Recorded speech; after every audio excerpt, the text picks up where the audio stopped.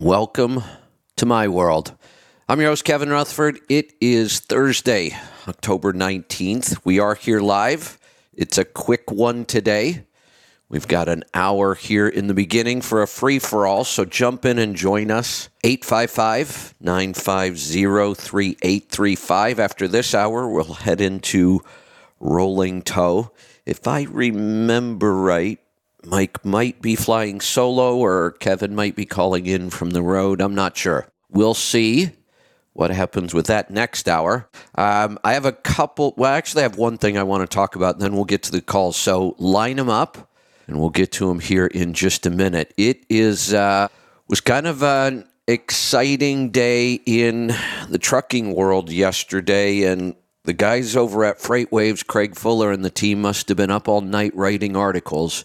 The brokerage world is kind of a mess right now. The digital brokers have a problem, but almost all brokers that did business in a certain way are really in trouble right now. It looks like Convoy just might be done, and it looks like it happened because they can't raise any more cash. These big digital brokers never really became cash flow positive. They kept getting new rounds of venture capital and investor funding to keep them going, and timing just wasn't on their side. Maybe if they had another year or two, I don't know, but they didn't. This is looking a lot like the dot-com bust in the early 2000s. A lot of venture capital, a lot of companies borrowing money and getting big without ever becoming profitable. And then when the market turns, they're toast. And it looks like there are a lot of mid and large size brokers that were heavily leveraged. One of two ways. One of them I've warned owner-operators and small carriers about for decades now to be careful with this. Brokers use this form of financing even more than carriers do, and that's factoring. How many times have you heard me talk about factoring and warn people not to become dependent on factoring? In fact, I don't believe small carriers should be using it at all. It's a very expensive form of financing, even in the best of times. When interest rates were 2 and 3%, factoring was still outrageously expensive, more like 30%. But people don't understand the numbers. So factoring, for people who may not understand it, is when you take a receivable invoice. Your company, let's use factoring for an owner-operator. You own a truck. You pull a load for a broker. The broker pays in 30 days or 60. If you work for shippers, sometimes it's 90. And start to think about that. If all of your loads are like that, how do you pay your bills until the money gets there?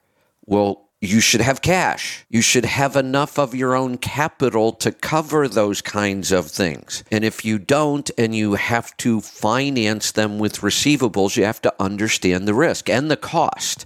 Now, what happens in all forms of financing, and factoring is really susceptible to this because factoring is all short term. You're factoring new invoices all the time. And as interest rates go up, your factoring cost will go up with it. Had you used some of my strategies, like home equity, you can lock those rates in. Now, I also sometimes recommend using credit cards instead of factoring. That's still risky, but it's less expensive. But that goes up too, because that's short term, and the credit card companies can raise your interest anytime they want, and they have to. They have no choice. And then that cost of that money becomes so expensive that it eats into your profit. These mid to large size brokers that had venture capital as their funding, well, that's just dried up. The venture capitalists have said, ooh, this is way too much risk, and we're just not doing this anymore. And if those companies can't get cash, they're out of business. It looks like that's what happened with Convoy and why it happened so fast. And Again, Craig Fuller and FreightWaves is writing really good articles about this, and I couldn't even keep up with them all this morning, and they're still coming out. This looks like it could be a run on brokers for a little while. It looks like a lot of brokers were heavily leveraged either through venture funding or through what they call ABL, asset-based lending. It's really just another term for factoring. You take your invoices, you get paid for them immediately at a heavy discount. And that discount's getting bigger. And these companies are, and here's why they think we may have in the next couple of days, they're speculating that we're going to see more of this pretty quickly. And it's happening fast with no warning because these companies are still trying to operate. They have no plans on going out of business, but you get a call in the morning and the factoring company says, we're not factoring any more invoices. You're done that day. That's how fast this will happen. It looks like that's what happened to Convoy. And if it was one of the big lenders, then there's going to be several more or many more brokers falling pretty quickly. So it could get ugly, really ugly. There is good news in this. There always is. We're going to lose brokers. Guess what happens if you lose a bunch of brokers and now you have small carriers who have been giving credit to those brokers, not using factoring? Here's the downside to not using factoring. The broker that owes you money and they go out of business, you're not getting your money.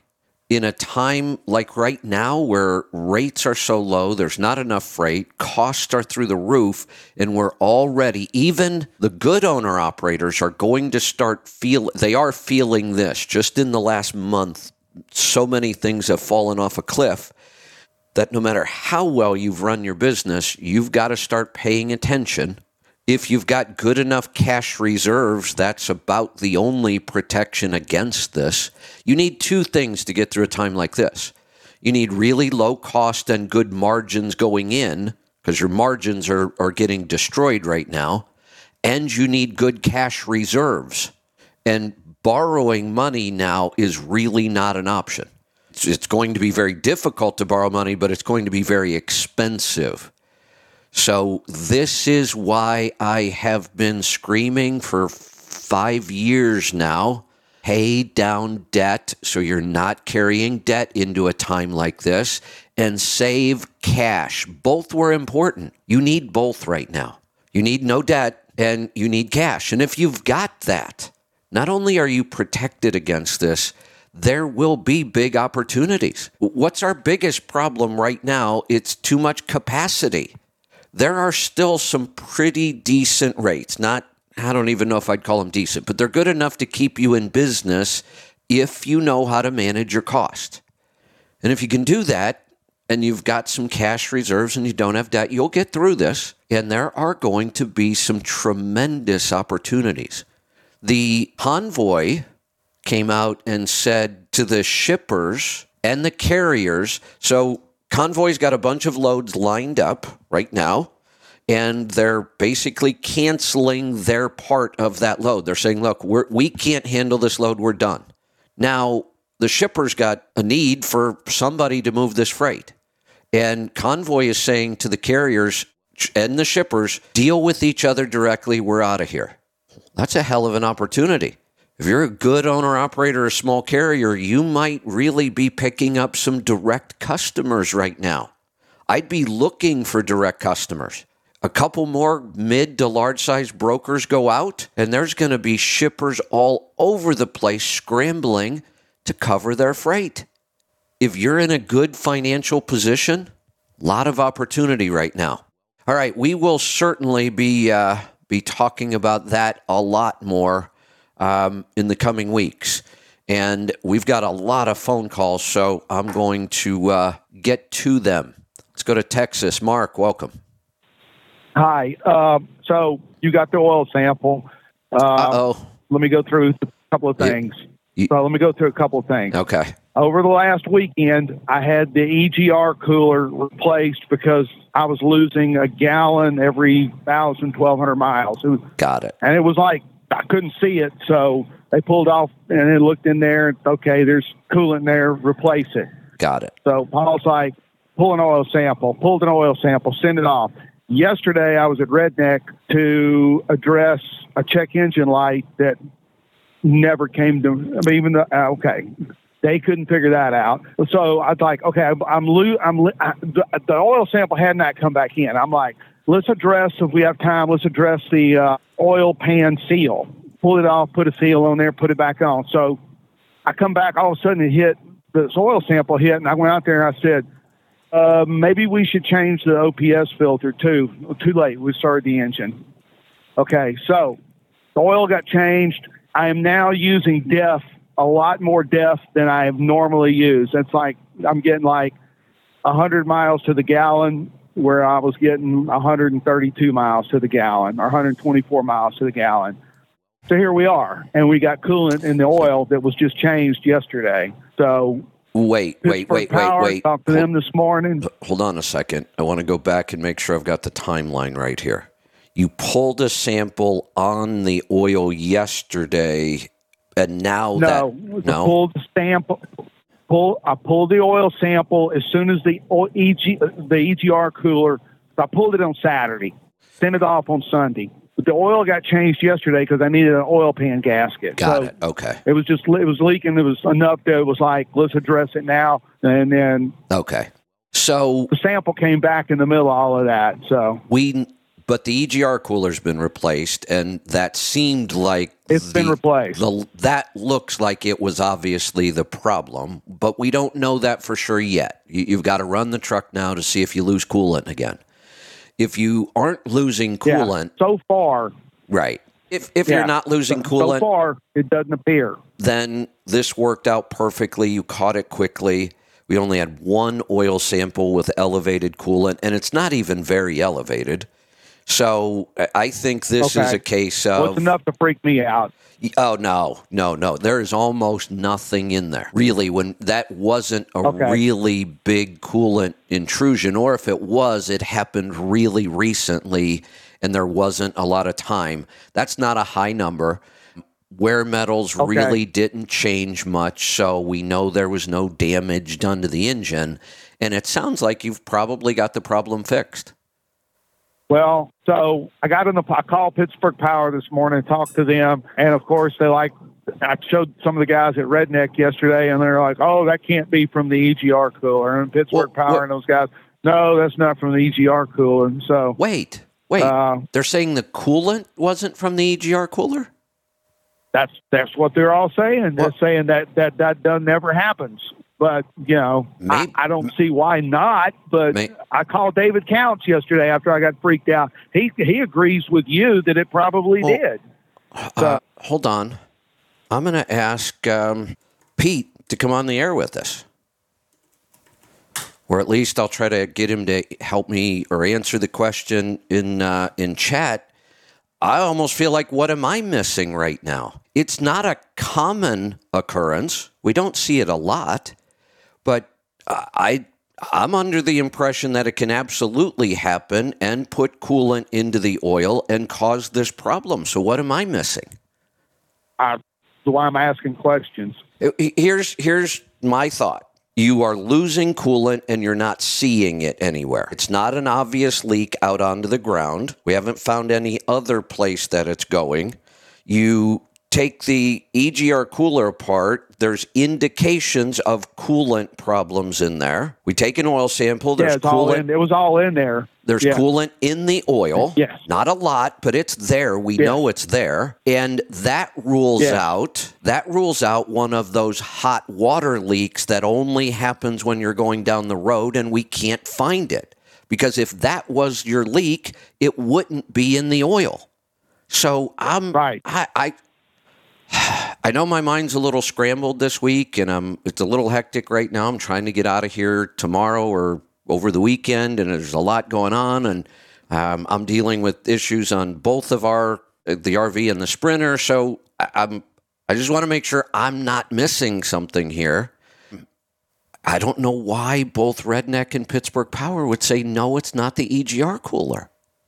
In their opinion, it's something else. And so I got an appointment on the 13th with Pittsburgh Power. Pete wasn't at work today, so I ended up talking to Brian. And Pete's not at work today?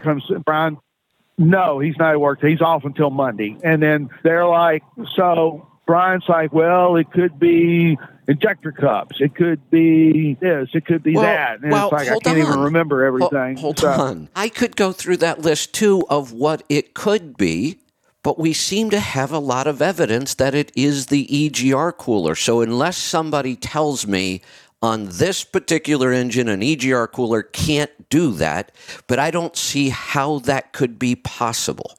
Well, wait a minute.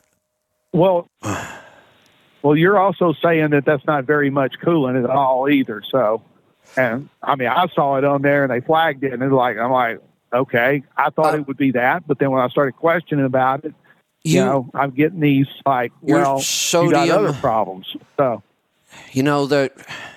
there's definitely coolant. 130 on the sodium, 186 on the potassium. That's not a close call. It's coolant.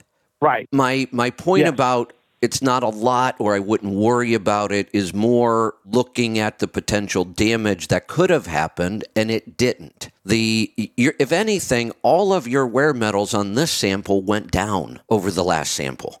And if we're worried about coolant damage, we're worried about wear metals. We're only talking about, like, what was it, 4 weeks? Because I did my PM and all that like in September when I took a week off. So I stood truck and shop, did a PM, oil change and all that, ran the sample back then. And so then I started using coolant.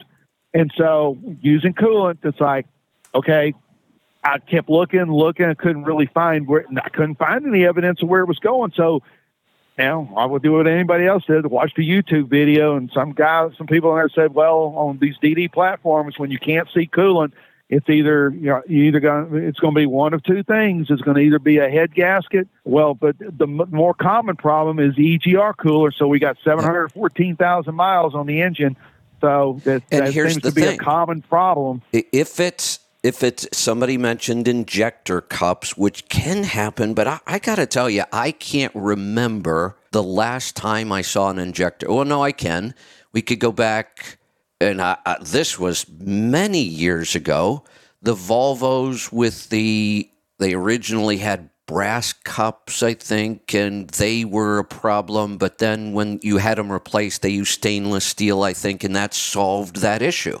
And since that time, I don't even know if I can remember one injector cup issue anymore. That used to be a bigger problem. The Series 60, it was more common. I don't hear it hardly ever anymore. EGR coolers aren't really common, but they definitely can be a problem. If it's a head gasket, it's easy to test for. We should be pressurizing the cooling system. Yeah. Well, David Count said that, if it's a head gasket, then it would cause a lot of back pressure and you'd see coolant loss through the overflow. The overflow. You pressure, right. That. And we can then test for pressure in the system. That's how we either checked, is it a cracked head or a head gasket or an injector cup? Because then we start looking for pressure. I'm wondering why they don't think it's the EGR cooler. I don't know. So the oil was dumped yesterday because I replaced the gasket on the oil pan. The seal, the gasket. Here's the good news here. Go ahead. We don't even wait to try to take another oil sample. All we need to wait for now is to see if you're still using coolant. Yeah. If you're still using coolant, then I still wouldn't recommend another oil sample. What's it going to tell us? If you're still using coolant, we now know, it wasn't the EGR cooler. Now we need to go look for what else it could be. Well, I mean, it had to be because the whole EGR system was just full of coolant. See that?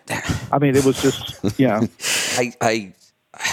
I'm just a little curious as to why two really good shops. Now, look, if you would have told me you stopped into some random shop And they said, "Oh, no, I wouldn't even think about this." I'd go, "Yeah, just ignore them."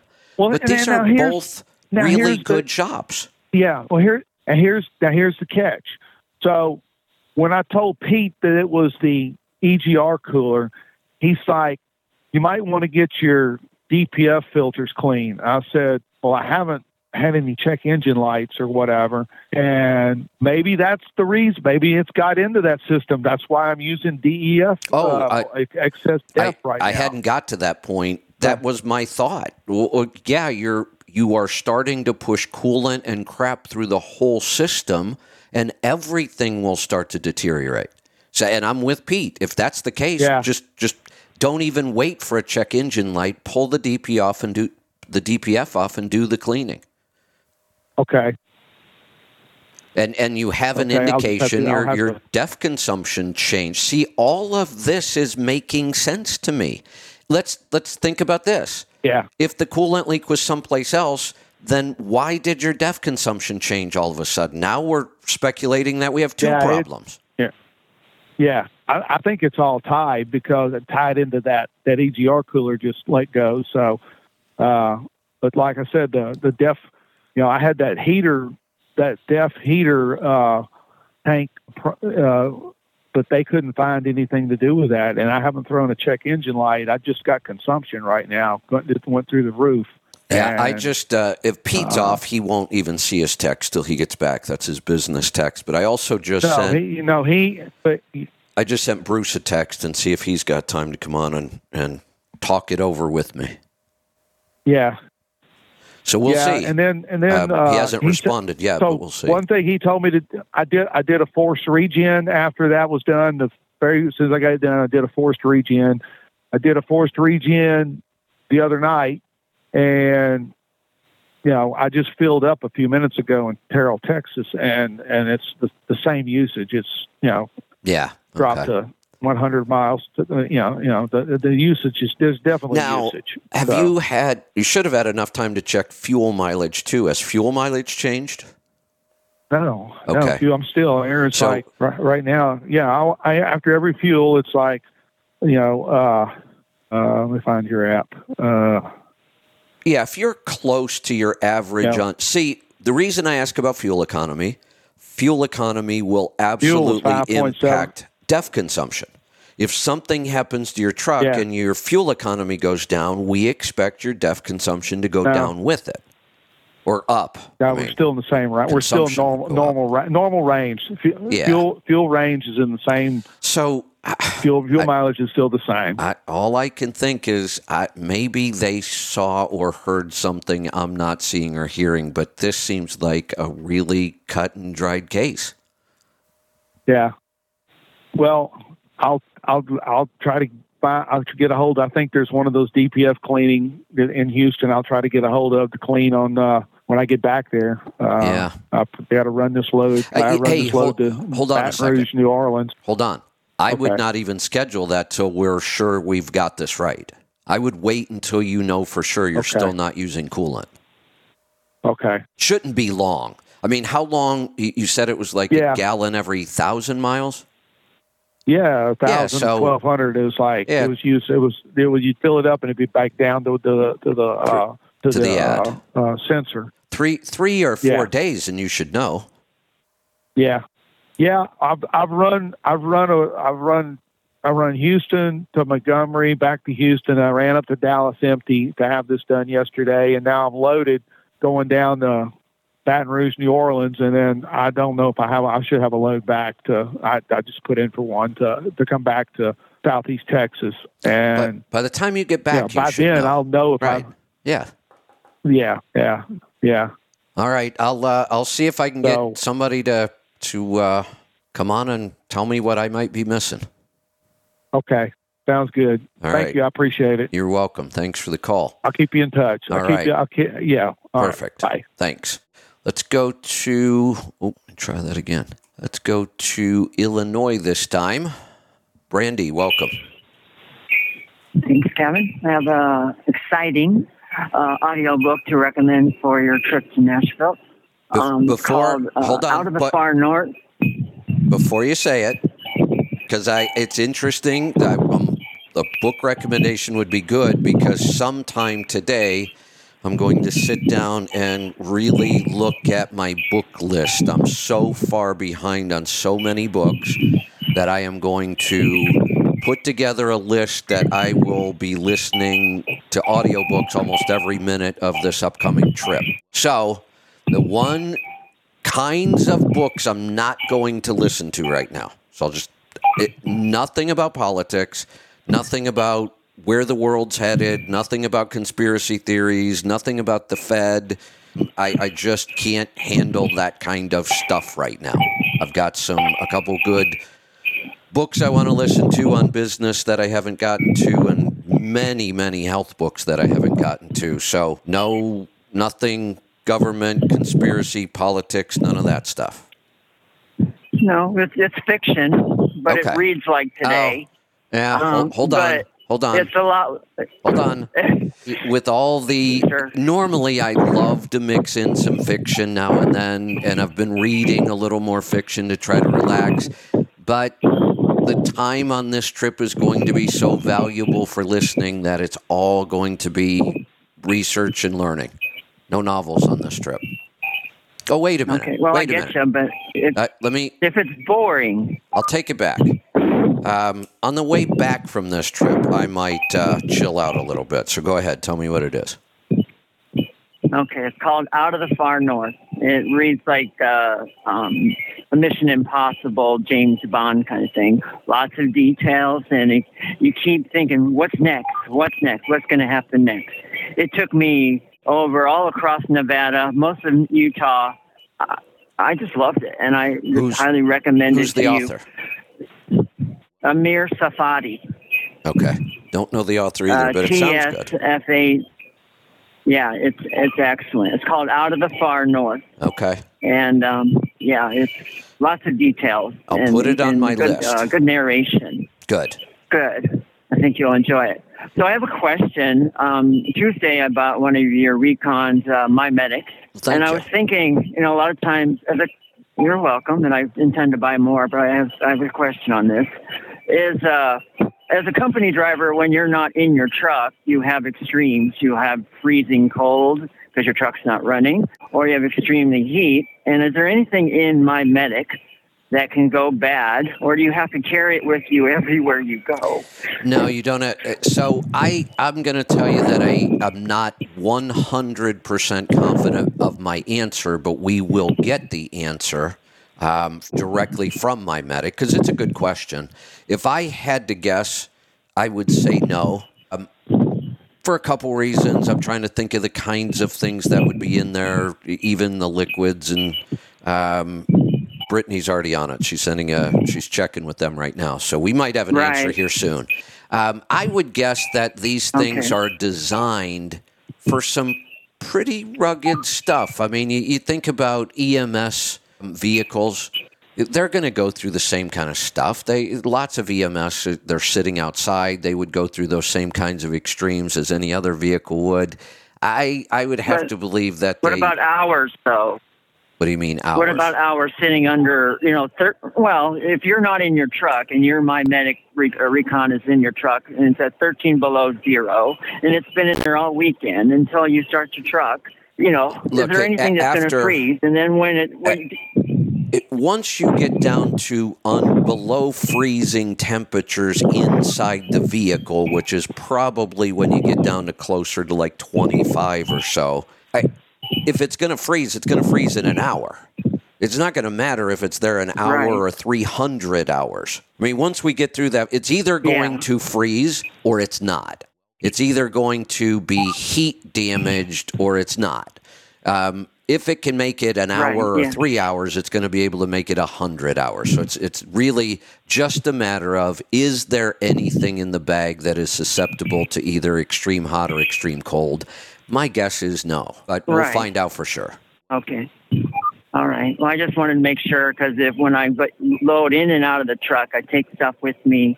Is that something I would have to take with me back and forth each time? So, all right. Very good. That's all I have. But we will find out for sure, because I don't like to answer questions unless I know them for sure. And that one I'm not positive about. Let's go to Georgia. Jamel, welcome. Hey, Kevin. I had a question for you. I talked to you probably about 3 months ago. I don't know if you remember, but I told you I'm the guy. I bought a truck back in 2017, and I never started running it. And you was telling me, that was very commendable. I've been being patient. But anyway, I had a question about. I had a real estate question. Yeah, go ahead.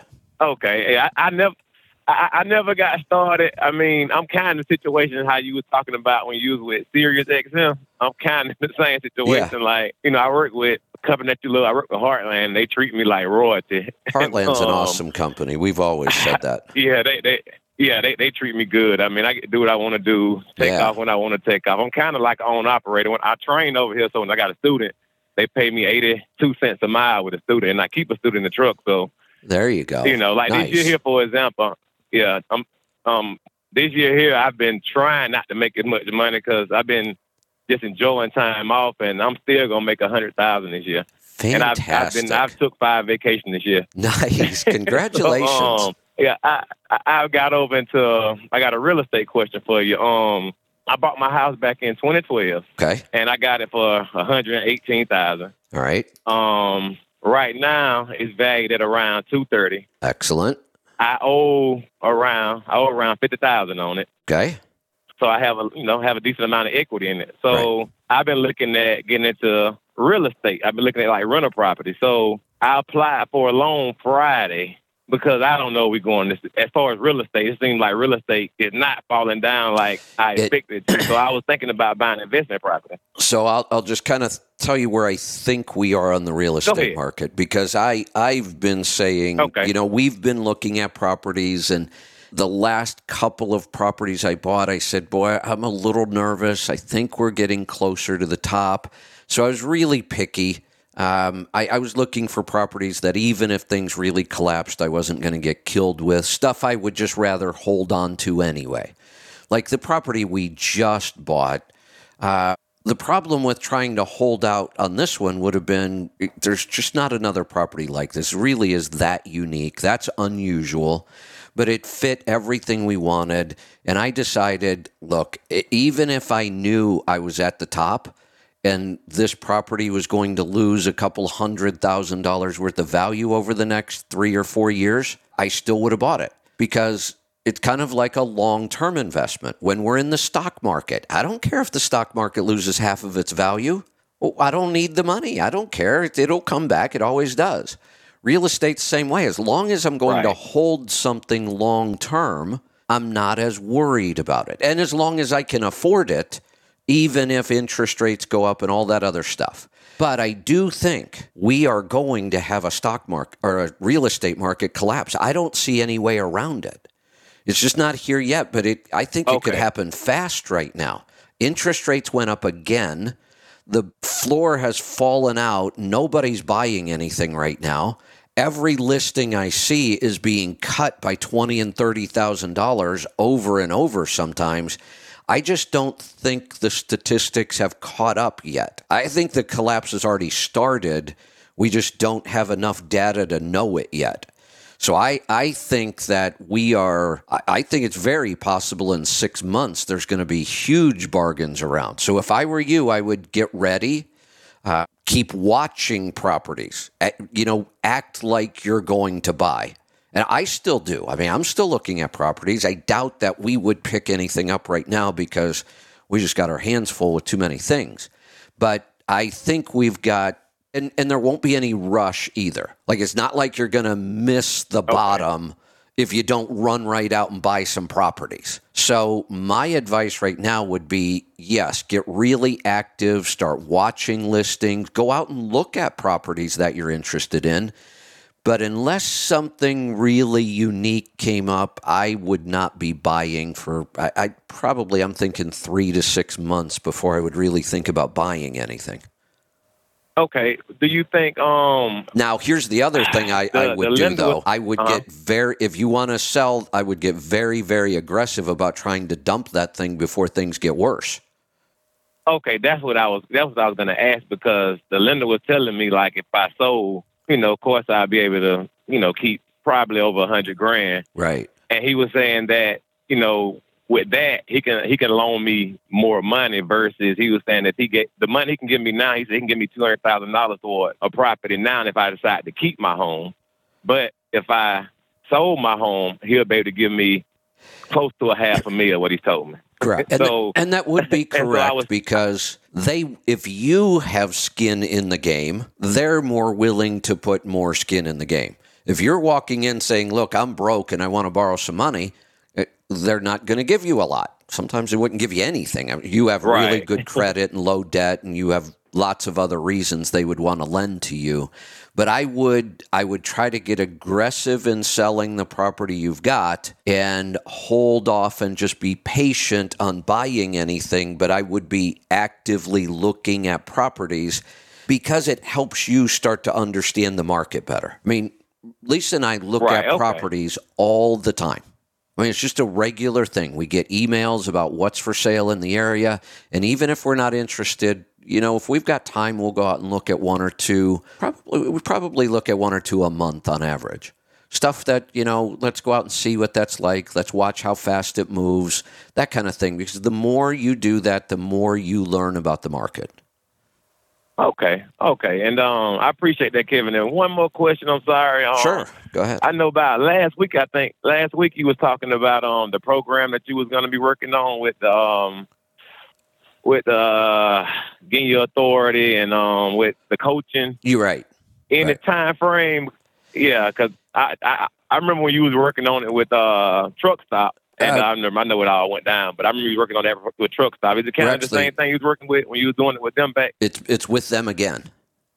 Oh, it's with them again. Okay, it's with them again. Okay. Yeah, they came to their senses. Okay. They dropped us through the whole serious thing, and then after a while, right. We still had a lot of supporters inside of Truck Stop. I mean, we had a lot of people that were really disappointed that we weren't working with them. It was all the new upper management that had come in with the big investment group, and they weren't really trucking people. They're more technology people, and they got nervous about, me being a little controversial. And so they were the ones that pulled the trigger on that. And then, our supporters kept working on them internally, and pretty soon they said, yeah, we should probably get him back. And I had to think long and hard about it. I mean, it's an important relationship for us, and they can do a lot for us and help our tribe a lot. But I was a little, I don't know if I want to do this again. I mean, you dropped me without really giving me a chance to explain. But again, the people that made that decision, I had no relationship with. See, here's just another good example about how powerful relationships are. I never had the opportunity to build the relationship with them. It was just all new, and the company was growing like crazy. But the relationships I had built with inside the walls are the reason I got the opportunity again. Okay. Well, yeah, I'm waiting on it. So, for your question, I never answered your question. Timeline-wise, we're hoping to. So, there's going to be 2 coaching programs. There's going to be a health coaching program, which we're launching first because it needs to replace our discovery calls and the one-on-ones that Lauren was doing now that she's out on maternity leave. We got to give people an option pretty quickly. So, we're hoping to launch the health coaching program before the end of the year. Launching the business trucking coaching program will be much easier and faster because we'll work out the 2 programs will operate exactly the same technology, same everything. So as we work it out to get the health program up and running, it will be almost like just flip a switch and get the trucking program up and running. So I'm thinking within the first month or 2 of the new year on the trucking part. Okay. I remember you did a class. I think it was back in 2017. You did a class. I think it was from like November to February. Yeah, I was a part of that as well. So good. This one's going to be a little different. Myself like crazy. Yeah, this one's going to be a little different. So, and let me explain it because this is a good time. We should start talking about this. The programs we used to do was not really coaching. It was teaching. So every week, you remember, every week you would show up. I would cover material. Right. I would teach things. I would give you homework. You would do your homework for the week, and then I would come back, and it was mostly teaching, and then I would leave some time for question and answers at the end. This is almost no teaching. This is more for, and you would qualify for this even though you're not an owner-operator yet. And the reason I say that is you've been through the course, you listen, you've done almost everything right, and you don't need a lot of teaching. What you need right now is your specific questions answered. You already have been taught a lot of stuff, but you're sitting back saying, well, I haven't really done it yet. So what about this? Right. And it's going to be for somebody who says, oh, I've been leased to a carrier for a while. I want to go get my own authority. Well, I don't need to teach them much. I just need to answer their specific questions and spend more time with them than I would be able to on the show like this. So the way this came about is with the CMC specifically, people who kept coming back year after year after year, after 3 or 4 years said, hey, this has been a lot of fun and we always learn something every year, but what about the advanced program? Why don't you create an advanced program for us? And I tried. I tried many, many times, and I just can't do it. I can't figure out how to write a good advanced program that would really help people. And then I realized why. When you get to that next level, your problem or your issue or what you want to know might be, how do I hire and keep good drivers?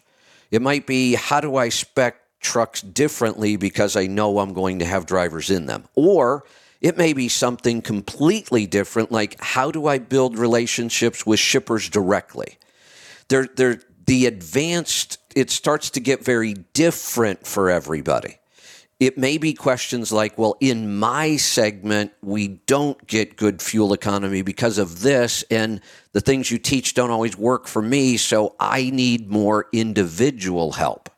And there's so many topics you could start to get into on an advanced program that if I've got 100 people in there, I'm going to be teaching on a topic for a couple hours that nobody cares about because it doesn't apply to them. And that's why I just couldn't figure out how to do this advanced program.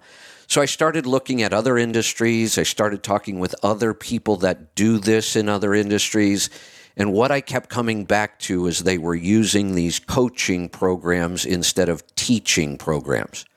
And it was where they would, I might come on and talk about, selling to a customer for a couple minutes in the beginning. And then it's really going to go to questions, and we're going to spend more time with each individual, like unlimited amounts of time. It's never going to be a case where I'm going to say, oh, now I just got to get onto another call.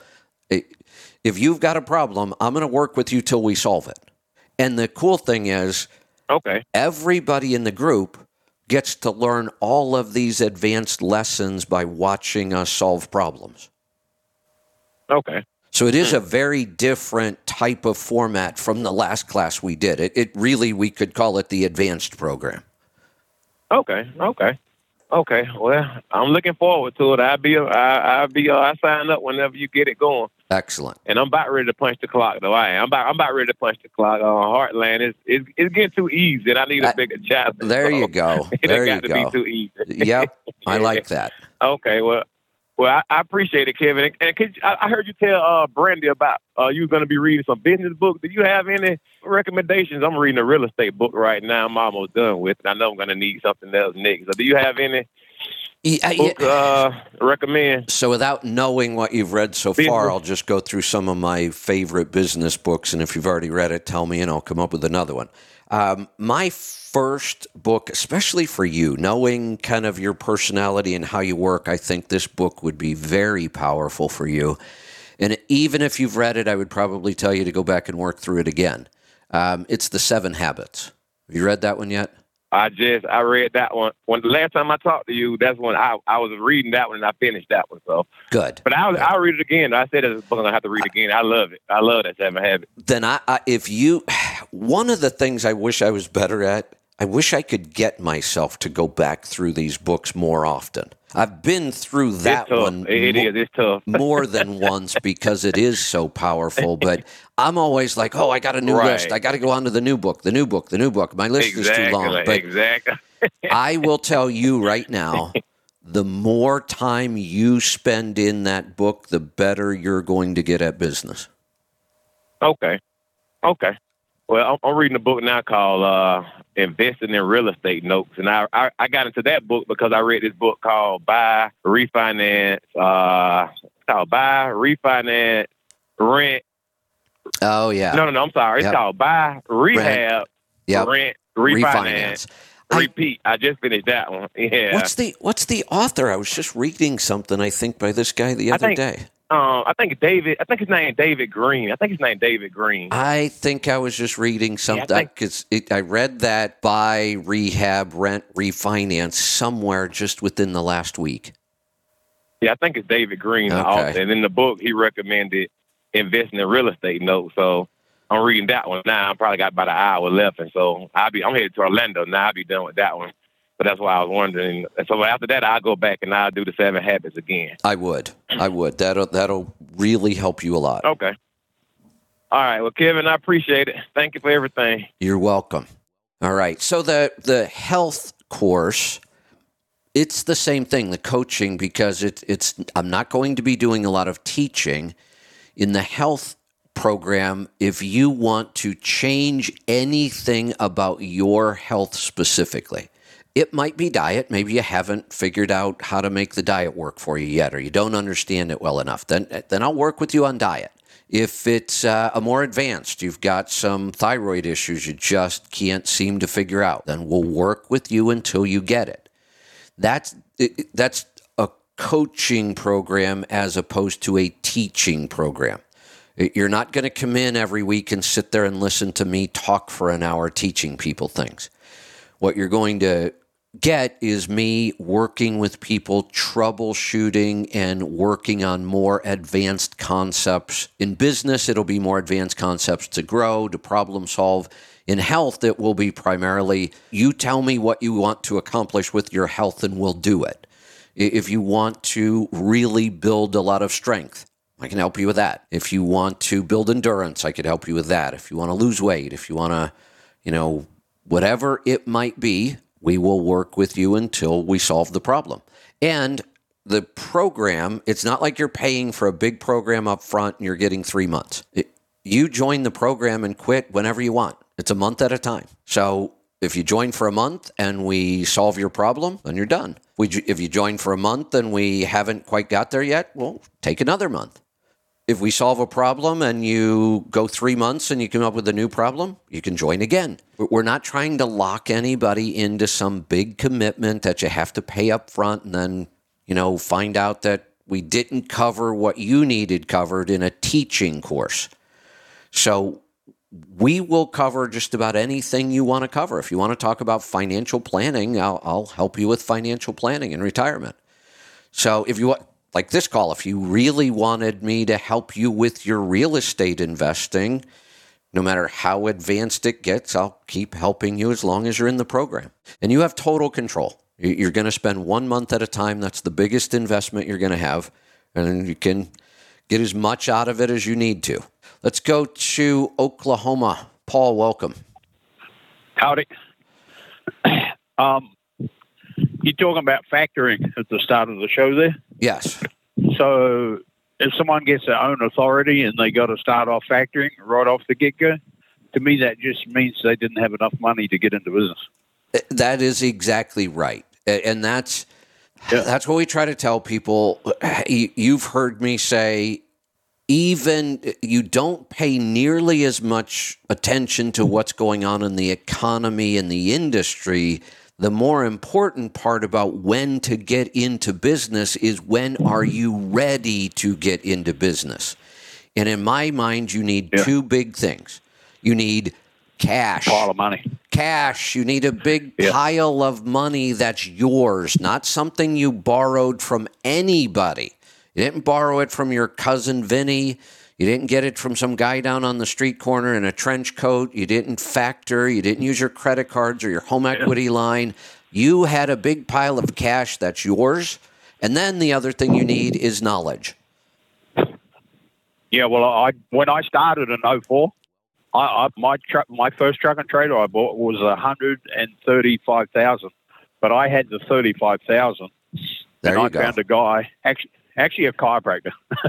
So all he wanted to do was make his $100,000 into a bigger pile of money. There you go. Which worked for me. Perfect. And it was a lease purchase deal, but it had a $1 buyout at the end. So I had the $35,000 plus the $1. Already had that. And so, but I got ahead on my payments, and then I went back to New Zealand in 08 for a month. Well, I already got a couple of payments ahead. Well, he called my bookkeeper, and he's like, "Hey, is something wrong?" Why? Well, I haven't had a check for a couple of months. Well, we're actually still ahead. And I only had one payment to left I only had one payment, but he was worried all of a sudden the money stopped coming. So I guess he was tracking it, but because, I doubled up there a couple of times. It's like, sent him, the payment was $3,300. I sent him that, and then 2 weeks later, sent him another one. 2 weeks later, sent him another one. Then when I went on vacation, I didn't make a payment, but I was already ahead. Right. Yeah. So, and then while I was away on vacation in 08, I left, and the fuel went up $1 a gallon. And I came back, and that's when I'm going to try this slowing down shit, which kind of worked out pretty good, actually, because here I am. I still run mostly way slower than speed limits. There you go. Yeah, like me hurrying the other night, I was running at 67. Look, I could make a statement, and I know people will freak out about it, but I could make a statement that when I see car haulers going down the road, if they're going faster than 55, they're losing money. And I know that's extreme, and I know you've got schedules to deal with and all that other stuff, and you know that. You slow down when you can. Sometimes you got to speed up. But the aerodynamics are your biggest problem. Your aerodynamics are a mess, and aerodynamics are completely impacted by speed. It is the single biggest factor that we have some control over, and the worse your aerodynamics are, the slower you should try to drive. Yeah, well, let me look on your app for a moment. So my 90-day average, I'm at 5.6 still. There was a time where I've got over 1 million miles on your app. So there was a time where if somebody would have called me with a car hauler and told me they were getting 5.6, I would have called them a liar and told them to go back and calculate their numbers again. Yes, so I have 1,105,680 miles that I've tracked. So the old school guy in me, I still track it on paper every tank as well. So there you go. In case I'm techno challenged, I can just pull out my notebook and I can look from 8 years ago and see what my fuel mileage was. So, and you can check our math to make sure we haven't screwed up our programming. Well, sometimes you put a digit in wrong. Like I've done it on the app. It's like, how the hell did I get 6.9 when I was loaded? Yeah. And then I work it out, and I was like, I done put a decimal point in or you transpose the digit or something. You're right. So, right. Good. I know you got a short show, so I'll let you go. All right. Speaking of the short show, I was not just informed about an hour ago, but I haven't had time to talk about it. There is no rolling tow today. I guess the Beckett's had to cancel today. So we have one more call, and then I'm going to wrap this up for the day because we do have a lot going on. We're going to go to Tennessee. Ilya, welcome. Hey, Kevin. How's it going? Good. What can I help you with it? So I started looking closer at Cascadias that I'm interested in buying that are like in the budget or within the range that I was trying to spend on them. Okay, good. As far as oil samples, like if I'm looking at trucks in different parts of the country, do you think they'll do an oil sample if I mail them the kit? And then if they would, it won't matter. Hold on. Let me just cut to the chase on this one because I'm very familiar with this. Here's the only way you're going to be able to get oil samples that mean anything. Every dealer I have ever known, wherever they pick up a truck, whether it's a trade-in, they bought it at the auction, whatever, the very first thing, it gets serviced. It's across the board what everybody does. Here's the only way you can make this work, and I would recommend doing this. It's worth it. You have to find some salespeople. Maybe you're probably not going to be able to manage more than 3 of these, but if you could find 3 salespeople directly in different parts of the country. And here's the way I did it. I actually did this with one. I had one guy that would find me any truck I needed. So I would go to my guy and I'd say, here's exactly what I'm looking for this time, this year range, and I would give him some ranges to work with. I want something between 2000 and 2003. I want a Series 60. I want a 13-speed single overdrive. I might get really, really specific and then say, if you get anything close to this, let me know. And you need to let me know before it gets serviced. If you've already serviced the truck, don't call me about it. Don't send me an email because I'm not interested. The truck has got to be pre-serviced because I want an oil sample. And I promise you're going to call dealers and salespeople and they're going to blow you off. It happened many times to me. But you keep working at it like we have to do everything else. You'll find somebody. I found a guy who was fantastic. I was in Florida. He was in Indiana. But I bought several trucks through him. And I got to the point where I trusted him so much, I bought a truck without even seeing it. Did not know much about it at all. And it was just perfect. And it hadn't been serviced. And I pulled the trigger and I said, if that oil sample comes back clean, I'll buy it. So that's how I recommend buying used trucks. You've got to have that way of getting the oil sample before they service it. Okay. And do you think just going off of like ECM report and just visual inspection is relatively safe? Yes, with an oil sample. Okay. Not without an oil sample. Now, right. I don't need to physically see the truck anymore. I'm fine buying trucks now or vehicles without physically seeing them or driving them. I just learned that, the test drive never told me all that much anyway. I learned much more from an oil sample, an ECM report, those kind of things. So you get, again, find the salesperson that you build the relationship with. You explain to them you're serious about buying, you've got money, you're qualified, but you will not buy a truck that you can't get an accurate oil sample from. Okay.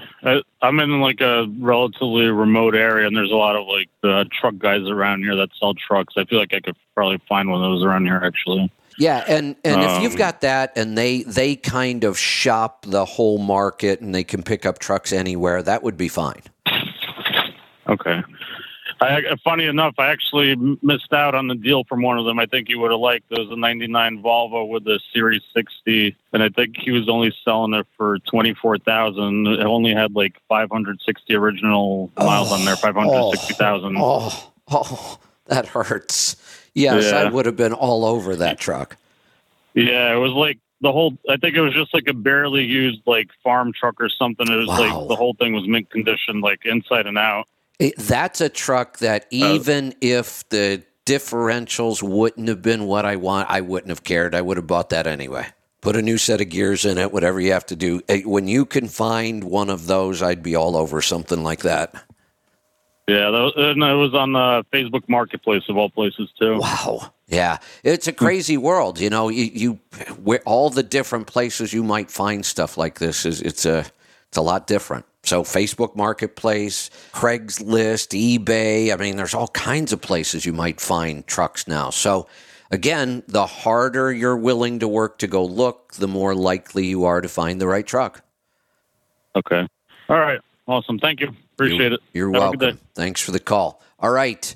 We are going to wrap it up. We will see you back here tomorrow for Trucking Technology and Efficiency. Be safe, be profitable, be fit and healthy. Always do the hard work and master the journey.